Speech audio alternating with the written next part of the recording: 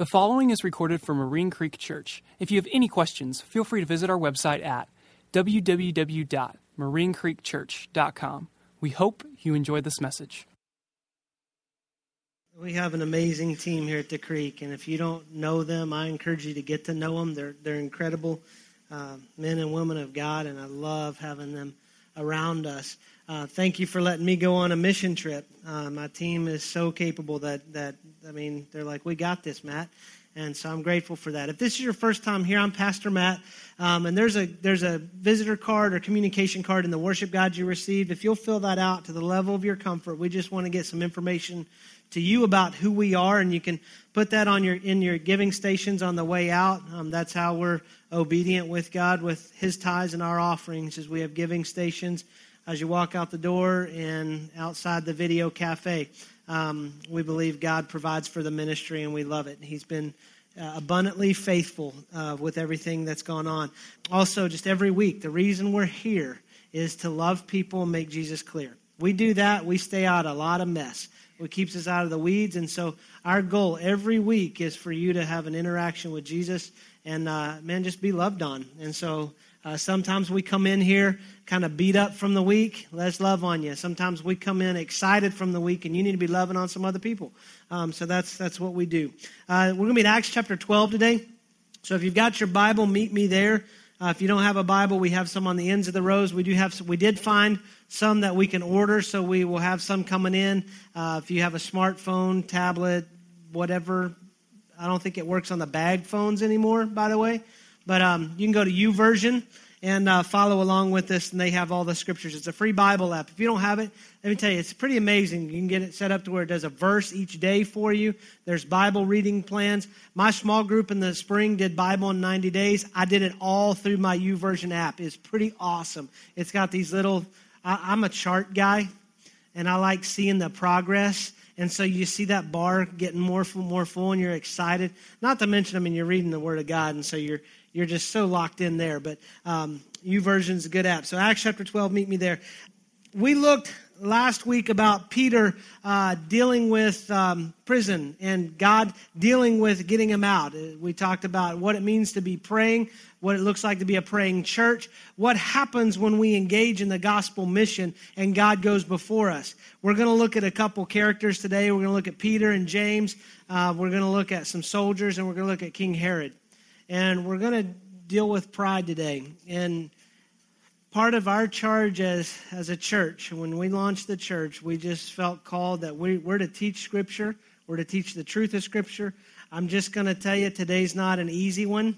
If it were up to me, we'd go ahead and start Acts 13 and get to talk about Paul and his missionary journeys. But we're going to deal with a tough subject. Whether you're in church or out of church is a tough subject. It's dealing with pride.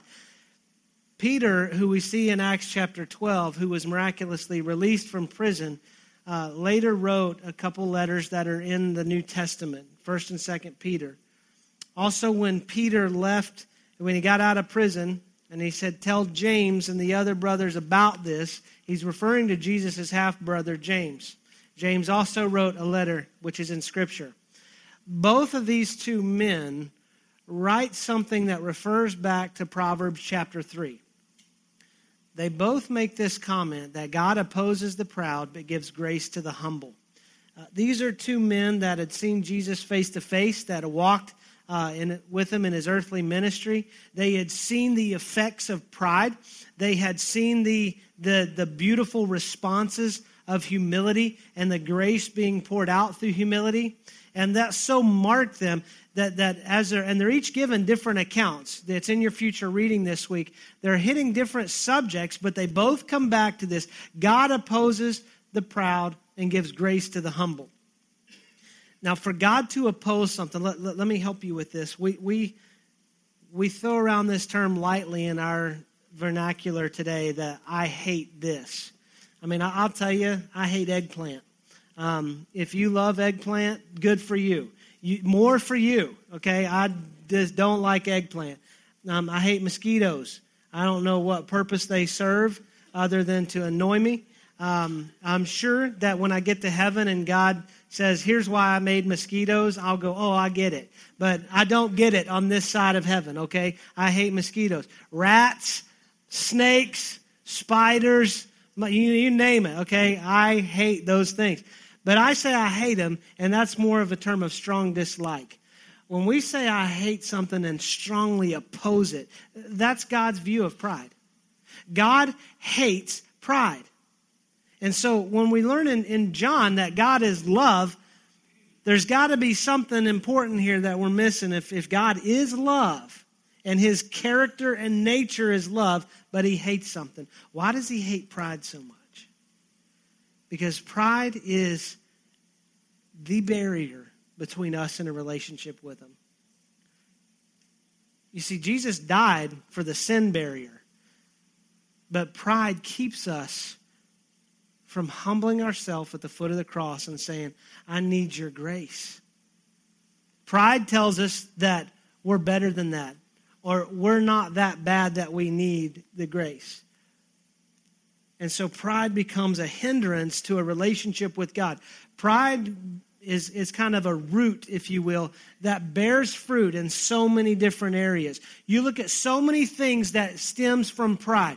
You look at the greed that just so entangles our society. It's because we say words like, I deserve blank.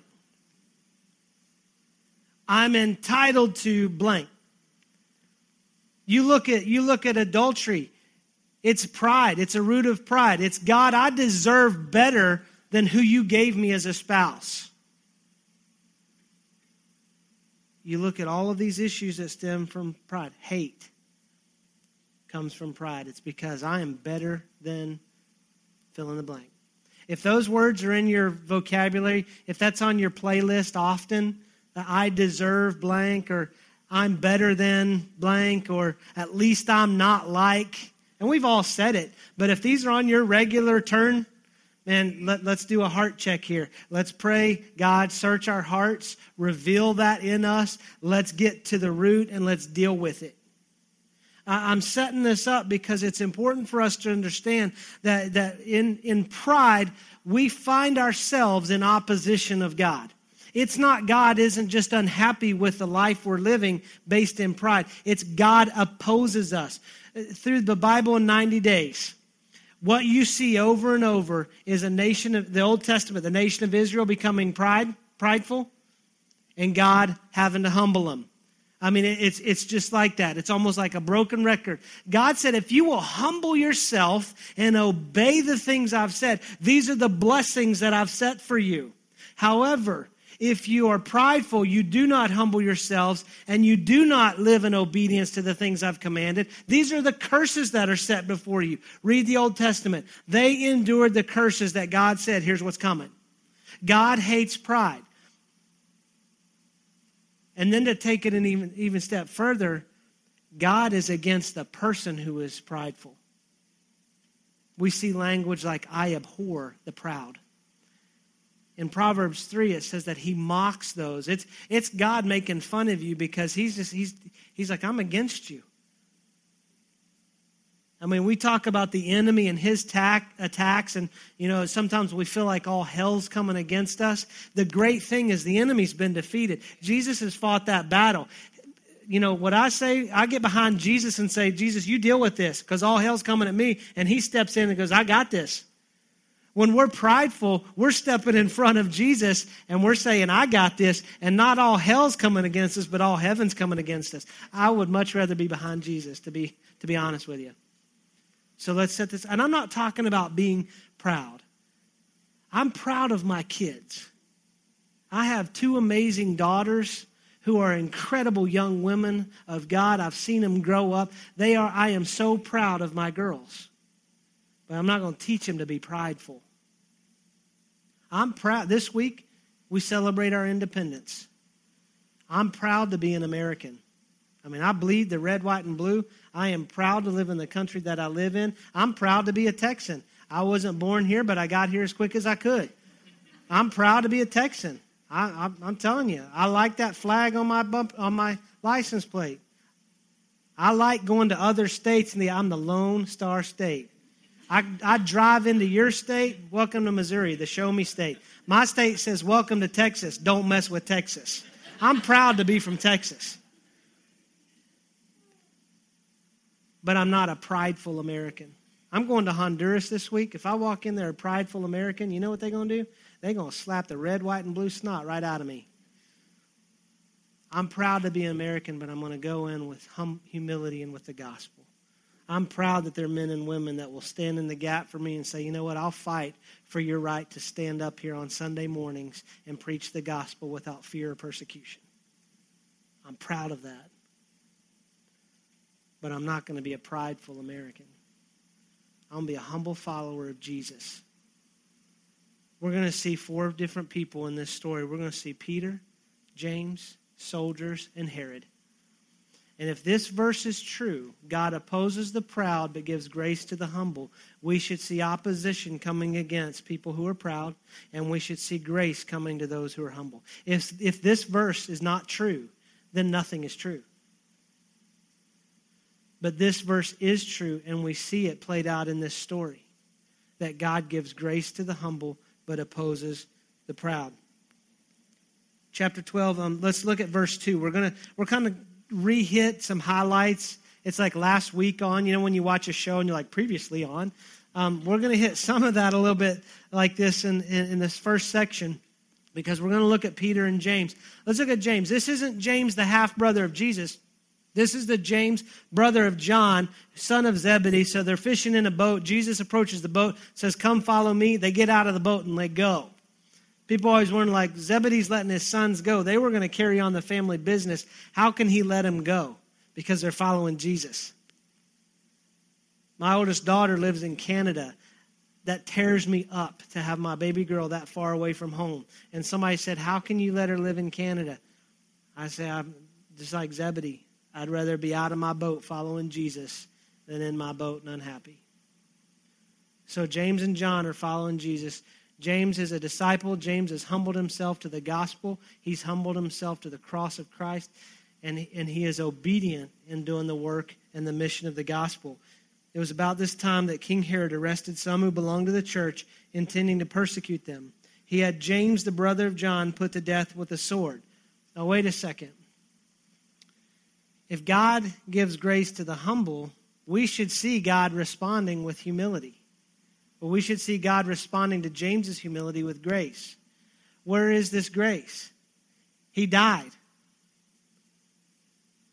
See, pride says, I want it the way I want it. Humility says, not my will, but your will, God. I want it the way you want it to be done. Look at it this way. Humility leads us to bow ourselves before Jesus, before God, and say, I want your will so you get the glory with whatever happens in my life. Pride is going to say, I want the glory, but I want you to work for me. One of the things that I think is important is to read church history even outside of Scripture. It doesn't trump Scripture, but we gain an insight into what's going on around this. Church history tells us that the soldier who executed James was later executed because he professed Christ. The soldier who executed James saw James die with such great grace that he had to understand what would cause somebody to submit themselves to this man, Jesus. So think about grace.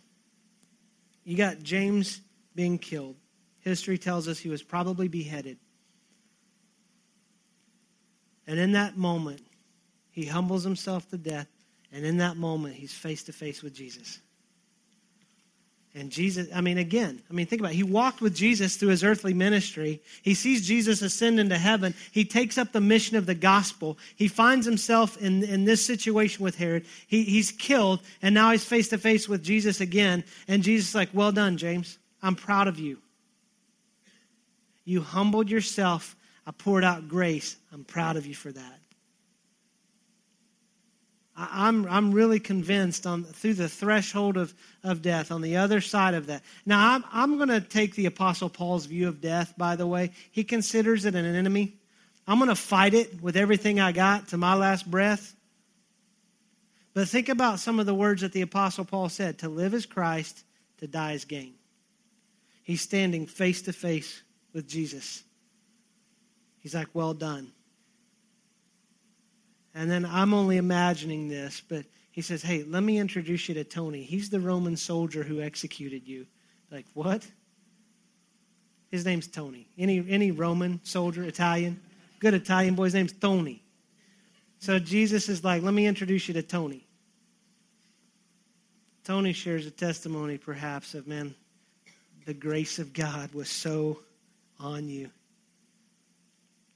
that I had to understand what would motivate you to die. And I met him. Talk about grace. That's that dying grace. That's that grace to walk through the hardest thing possible, yet giving God glory. We may not have to walk through that dying grace this week, but you know what? Dying to ourselves is just as difficult. As I read this, the question came to my mind of, would you die for what you believe in? And as I prayed and wrestled with it, I think it's easier to die for what I believe in than to die to what I believe in. Because that means I've got to live it out every day. Because to live is Christ, to die is gain. Sometimes I'd rather take the gain. And I've got to die to this every day. And to live in that grace that as soon as my feet hit the floor in the morning, I say, God, it's not my will but yours. Whatever you've got before me today, I want you to be glorified in everything. Give me the grace to walk this day to your glory. Typically, between the bed and the bathroom, at that point, I'm already having to ask for forgiveness. That's just the way it works, right? So we see James receiving grace. He didn't get everything he wanted, but humility doesn't mean you have to get everything you want. So James gets grace. Let's look at Peter. We looked at him very in depth last week, but we'll kind of hit. Let's go to verse 4. This is Herod after arresting Peter. He put him in prison, handing him over to be guarded by 4 squads of 4 soldiers each. That's 16 soldiers, because you see, Peter had gotten out of prison before. He'd been arrested, and he got put in prison. The angel's like, here, I got the key. He opens the door, he walks out. Herod's like, I'm not going through that again. So he guards them with 16 soldiers, 4 squads of 4 each. They typically would alternate their watch. Then it says this, that Herod intended to bring him out for public trial after the Passover. So Peter was kept in prison, but the church was earnestly praying to God for him. The night before Herod was to bring him to trial, Peter was sleeping between 2 soldiers, bound with 2 chains, and 2 sentries stood guard at the entrance. So what you've got Peter in prison. He's got 1 guard chained to him on this side, 1 guard chained to him on this side. There's 2 of them. There's 2 sentries at the door. There's your 4.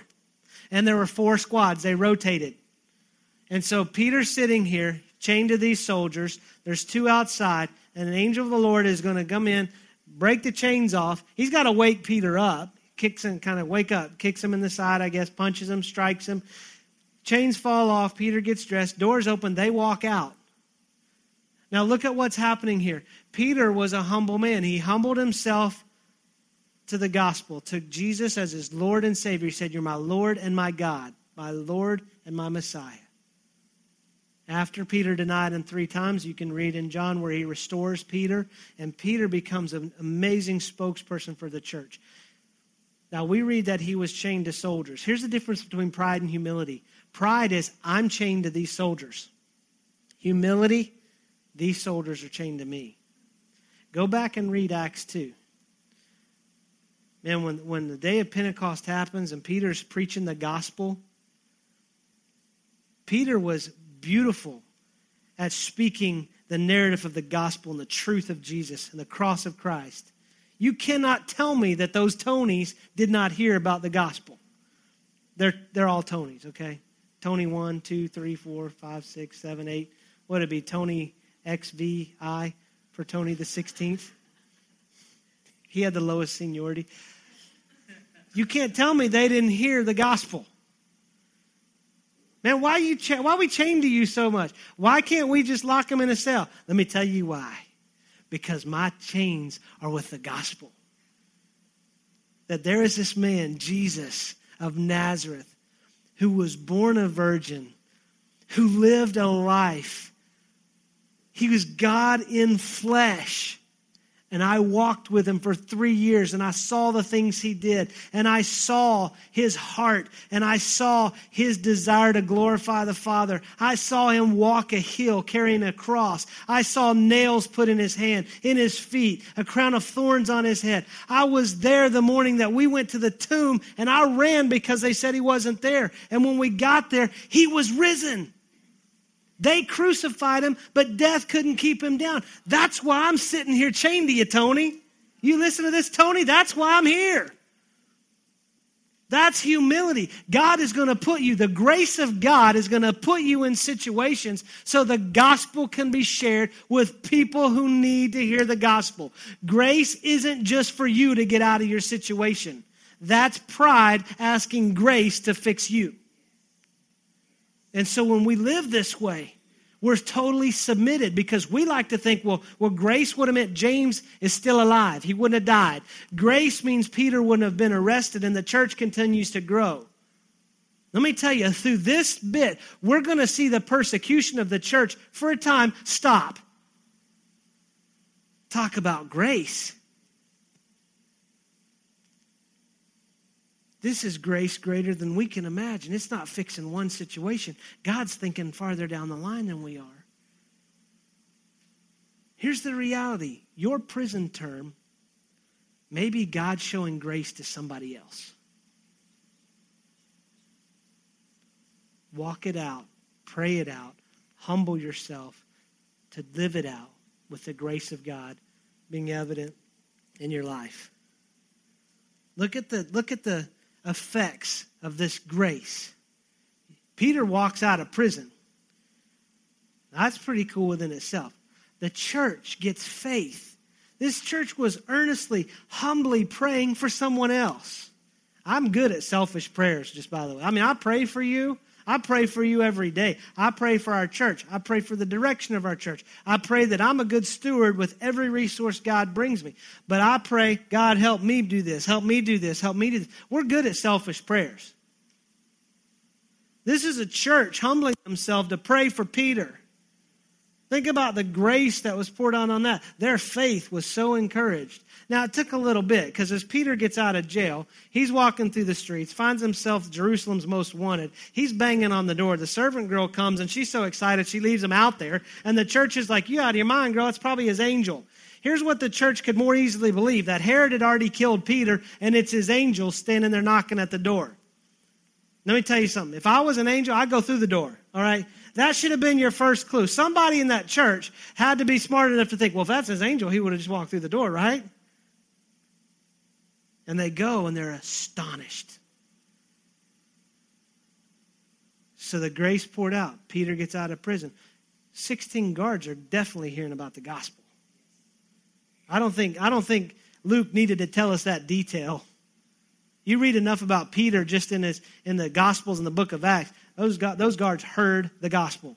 You got the church encouraged, their faith strengthened. Then you've got Peter going off to preach the gospel in other places. And then he says, go tell James, this James is the half-brother of Jesus, about what happens. James was not a believer in his brother. He didn't believe he was the Christ. He thought he was crazy until after the resurrection. And he became the leader of the church in Jerusalem. Pen the words that I just quoted you in James 4:6. God opposes the proud but gives grace to the humble. You go on down the line. I'm encouraged by that today. Because I'm hearing if I humble myself, God's going to respond to me with grace. That's an encouragement. God's thinking farther down the line than we can imagine. So, I hope we find ourselves in this first section, because just as God responds to grace with humility with grace, God responds to pride with opposition. God is going to deal with pride.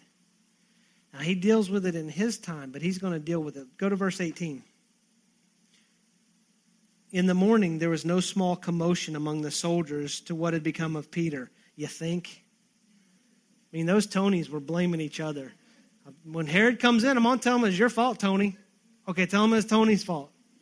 So the Tonys are blaming the other Tonys, and I don't know how it's going. It just says there's no small commotion, which here's what you can read. There was a large commotion. Okay? And these are men, these are soldiers, and these men have egos because these men could go to anybody who was a Jew and say, carry my armor. And they had to carry it a minimum of a mile. Jesus said, hey, if they ask you to carry it a mile, go 2. They had an ego. So they're blaming the Tonys, and so Herod comes in. Verse 19. After Herod had made a thorough search and did not find him, he cross-examined the guards and ordered that they be executed.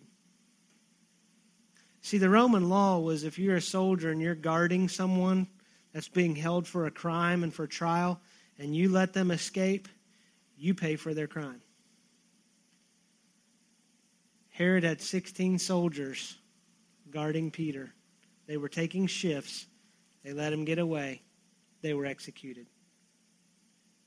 Well, wait, Matt, that sounds pretty hard of God, because really, if God's a loving God and God's full of grace, why didn't he just keep Peter out of prison to save the lives of these guards?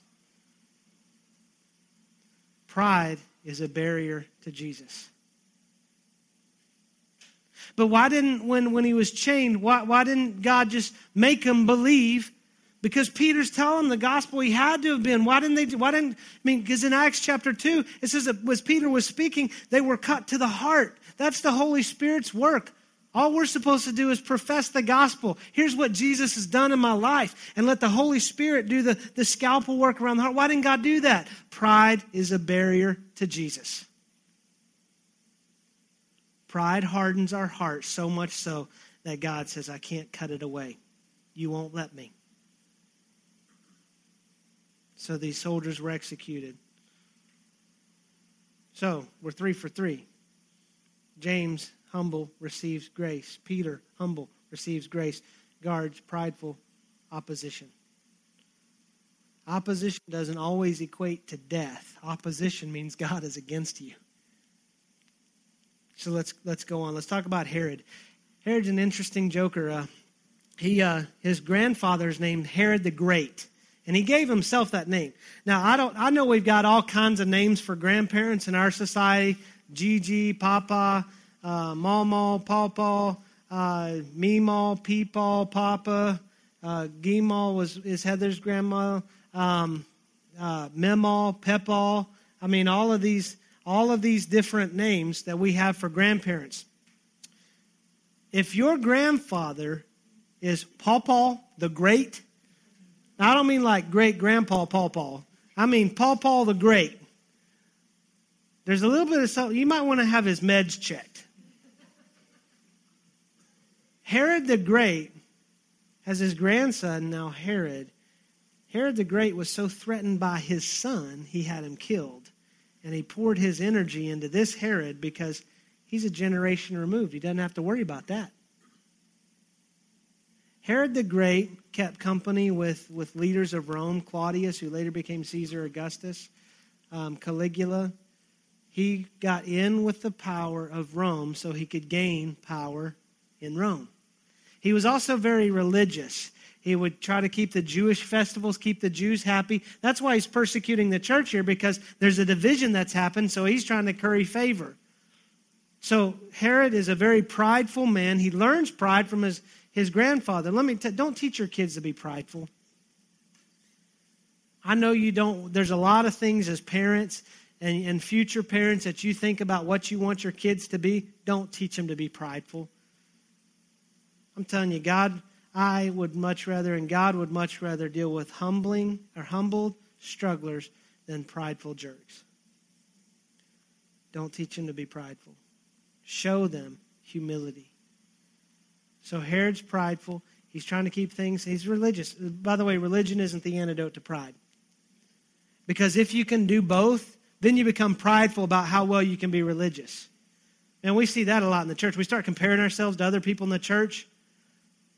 Well, I'm growing great spiritually because this person over here, man, they still, look at their language. Look at their stuff on Facebook. There's no way that they're maturing as a Christian. I am. Think about it. Pride is an inaccurate self-image because we're willing to compare ourselves with other people. Humility is a more accurate self-image because we're going to look at where we are with Jesus. Here's what you want to think. If you want to mark your spiritual maturity, see where you've grown, go back to the beginning. Think about where you were when God reconciled you, when you humbled yourself at the foot of the cross and you said, Jesus, I need you to be my Lord and my God, my Savior and my God. Think about your life at that point when he reconciled you, transformed you into a new creation. You're a new creature. Now, where are you? That's the maturity. That's not religion. That's a relationship with Jesus. That's following him with everything you got.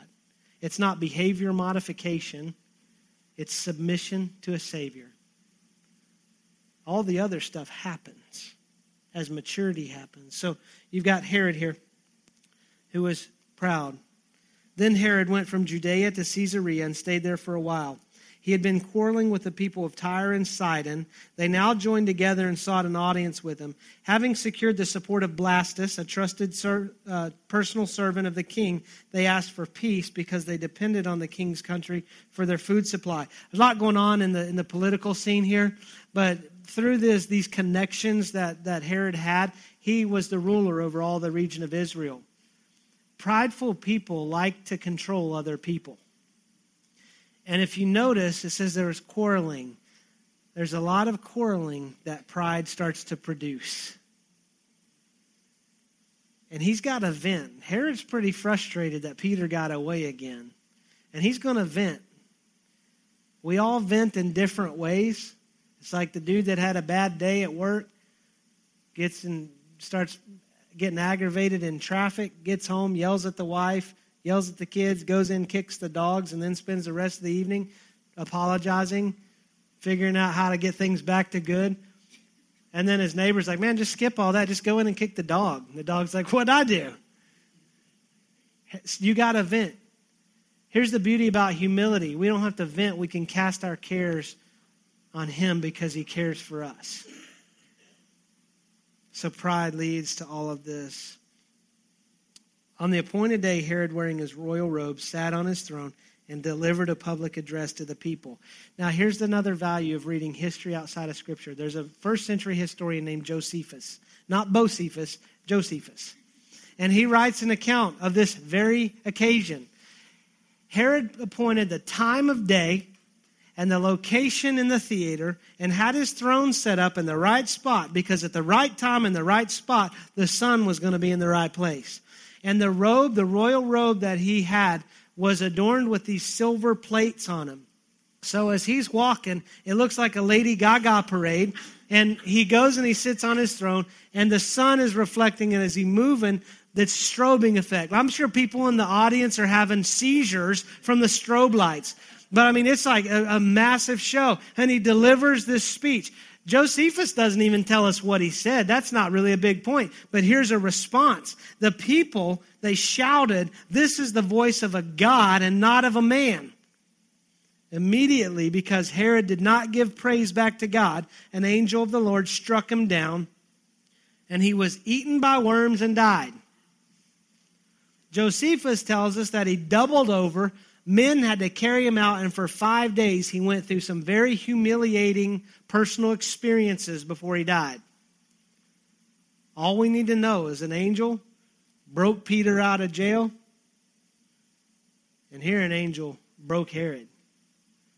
This was God's opposition. Here it is, though. You're like, but he didn't tell the people to shout he was a God. The people were probably playing into his pride because they wanted food. It says this, because Herod didn't give the glory back to God. Back in Acts 3, when we studied that, when Peter was on the way to the temple, and there was a crippled beggar laying there, and Peter said, I don't have silver or gold, but what I'll give you, I'll give you. What I have, I'll give you. In the name of Jesus Christ of Nazareth, rise and walk. This man stands up. The people see it. They start praising God. They think Peter's a God. Peter's like, whoa. Back up. Simmer down now, cowboy. I am not a God. I'm just a man. It's because of Jesus this man walks. Not only should we not build ourselves up, we shouldn't let other people build us up. And because of pride, Herod was struck down. God gives grace to the humble, but opposes the proud.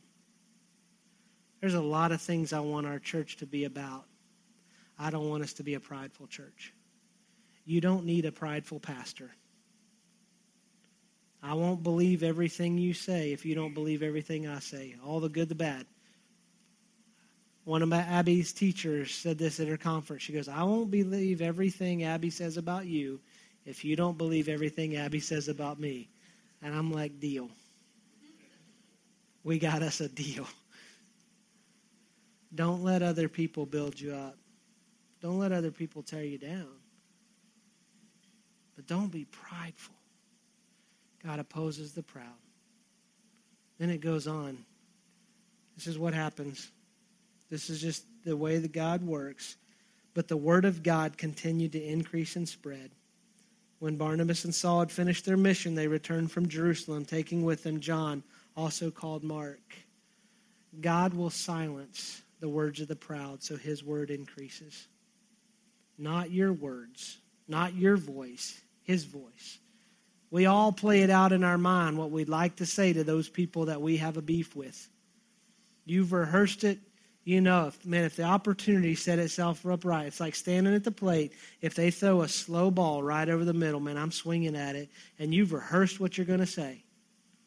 It's not your voice, it's God's voice. When we humble ourselves, we're saying, God, I want what you want, so that they can see grace in our life. I'm convinced of this. We're shown grace to show grace. Let me help you with what grace is. We've talked a lot about grace. Grace is this. Grace is unmerited favor. It's getting what I don't deserve. I don't deserve God. I don't deserve his love. I don't deserve his provision in my life. I don't deserve the breath that he tells me I can have every second.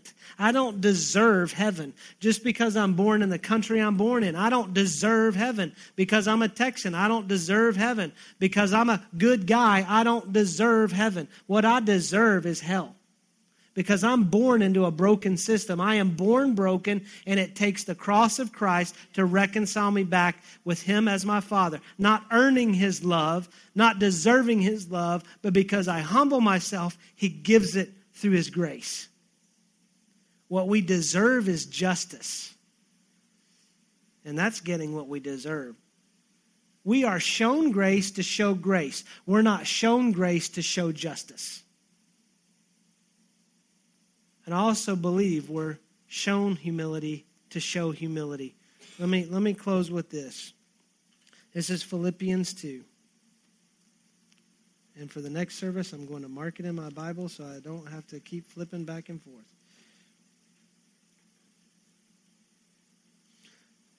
Philippians 2. It's the Apostle Paul speaking. Your attitude should be the same as that of Christ Jesus, who being in very nature God, did not consider equality with God something to be grasped, but made himself nothing, taking on the very nature of a servant, being made in human likeness, and being found in appearance as a man, he humbled himself and became obedient to death, even death on a cross. Therefore God exalted him to the highest place and gave him the name that is above every name, that at the name of Jesus every knee should bow in heaven and on earth and under the earth, and every tongue confess that Jesus Christ is Lord, to the glory of the Father. Here's the truth. This is where I'd love to be able to preach on something real nice and cute and pretty, but the truth is this: we will all be humbled. We'll either be humbled by his grace or by his judgment.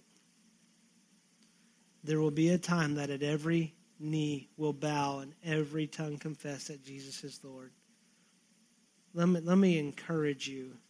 Humble yourself to receive grace. If we humble ourselves and receive his grace, we'll never have to be humbled by his judgment. And he will open his grace up to us. God opposes the proud, but gives grace to the humble. Let's pray. Father, we love you and we thank you for your truth, your word. We ask right now that, God, that you give us the strength and the courage. I know that sounds ironic, God, but we're asking for strength and courage to humble ourselves. Because humility doesn't come from weakness. Humility comes from the ability to recognize that you are the King of Kings, the Lord of Lords. You are our Savior. You are our Lord. You are the Christ. So, Father, we ask for your help to humble ourselves. And as we do, we ask for you, Holy Spirit, to do that heart surgery. Cut out those roots of pride in our life. Cut out those feelings of deservedness. Cut out those feelings of entitlement. Cut out those feelings of feeling like we're above anyone else or better than anyone else. But God, help us to truly have the same attitude as Christ Jesus, who being in the very nature of God did not consider equality with God something to be grasped. Give us the humility that helps us to give ourselves even unto death and death on a cross. Father, help us not to just to have courage to die for what we believe in, but give us the courage and the humility to live for what we believe, for what has transformed our life. Help us to leave here different than we came in. Help us to live this week so full of grace and being shown so much grace that we can so amazingly show grace to the world around us. We ask for your help in that. We ask for your strength in that. We love you and we praise you. And we say all this in the mighty name of Jesus. Amen. Marine Creek Church is located in Fort Worth, Texas. If you have any questions, feel free to visit our website at www.marinecreekchurch.com. Thank you.